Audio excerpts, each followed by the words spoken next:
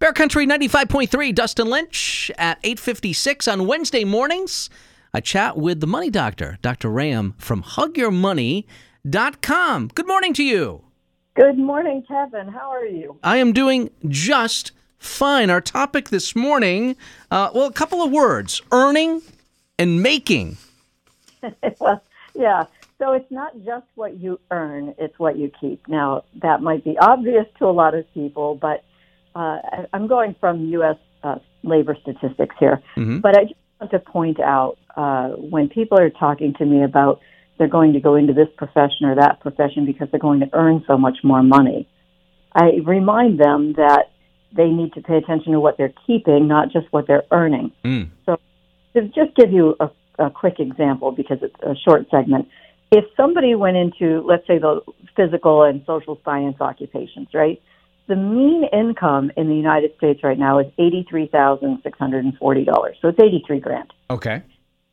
But you probably come out of college with, a varied amount of debt, but let's say $100,000 just to make an easy round number. Mm-hmm. And that $100,000 on a 10-year repayment at a typical 6.8% rate is going to cost you about $350 a month.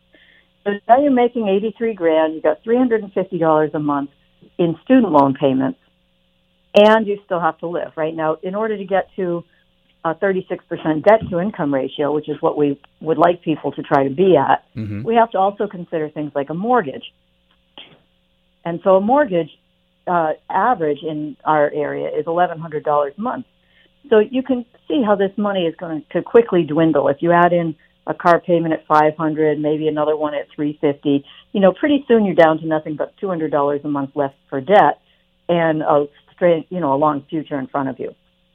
So compare that, and I'm not saying that we shouldn't go to college or that we should go into a trade.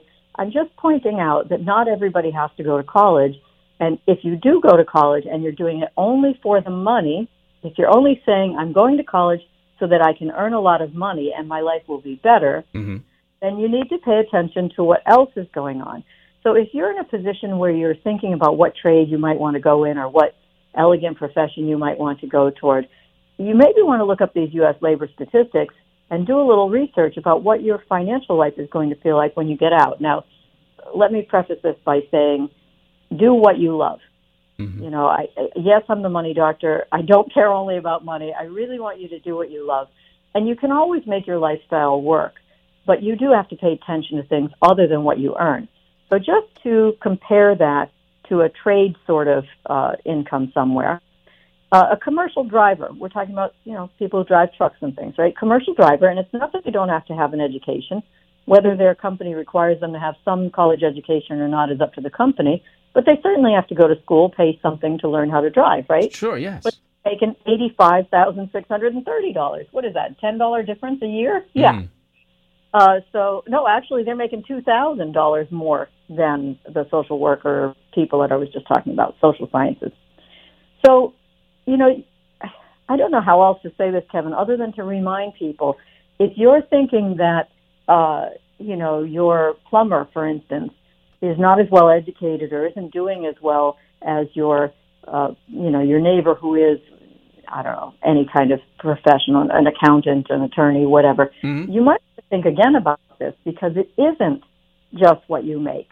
And as you can see, the incomes can be commensurate, not commensurate with your education. They may be, there may be an inequity here, but also what you keep. So when people say to me, well, I'm going to make more money in this field, I say, yeah, but you're going to have, high expenses, right? Let's say you're going into business. You might have to worry about overhead, health insurance, personnel, all of that comes into play. And it seems to me that that's not really at the forefront of what people are thinking about when they're making these decisions. We tend to think in simple terms of, I'm going to make more money as this. That translates to a better lifestyle. Mm-hmm. And I'm here to say it isn't necessarily true. I'm living proof. I make much less money now than I did when I was call it a hotshot, if you will, investment advisor, just an investment advisor, not somebody who worked with debt and spent time on budgeting and debt management with people, many of whom can't afford a lot, right? So I make less money now, but I have a much better lifestyle because I don't have any debt. Mm-hmm. And for people who have listened to us, I was paying out almost $11,000 a month in debt. And so it can really change your life to pay attention to your debt and your budget, not just what you're going to earn. So it really isn't, to quote a cliche, it really isn't always what you make, it's what you keep that matters. Those are going right back to where we started the conversation. The Money Doctor is Dr. Ram from hugyourmoney.com. Hugyourmoney.com is the website. Of course, you can listen to Dr. Ram on our sister radio station on Saturday mornings, WHMP, correct? That's correct. Yep. 8 a.m. Financial Fitness with the Money Doctor. Financial Fitness. Love that name. Yes, with the Money Doctor. Hugyourmoney.com. If you want to contact the Money Doctor directly, it's always the local phone number. Absolutely, Kevin. It's 413-773-3333. It's 902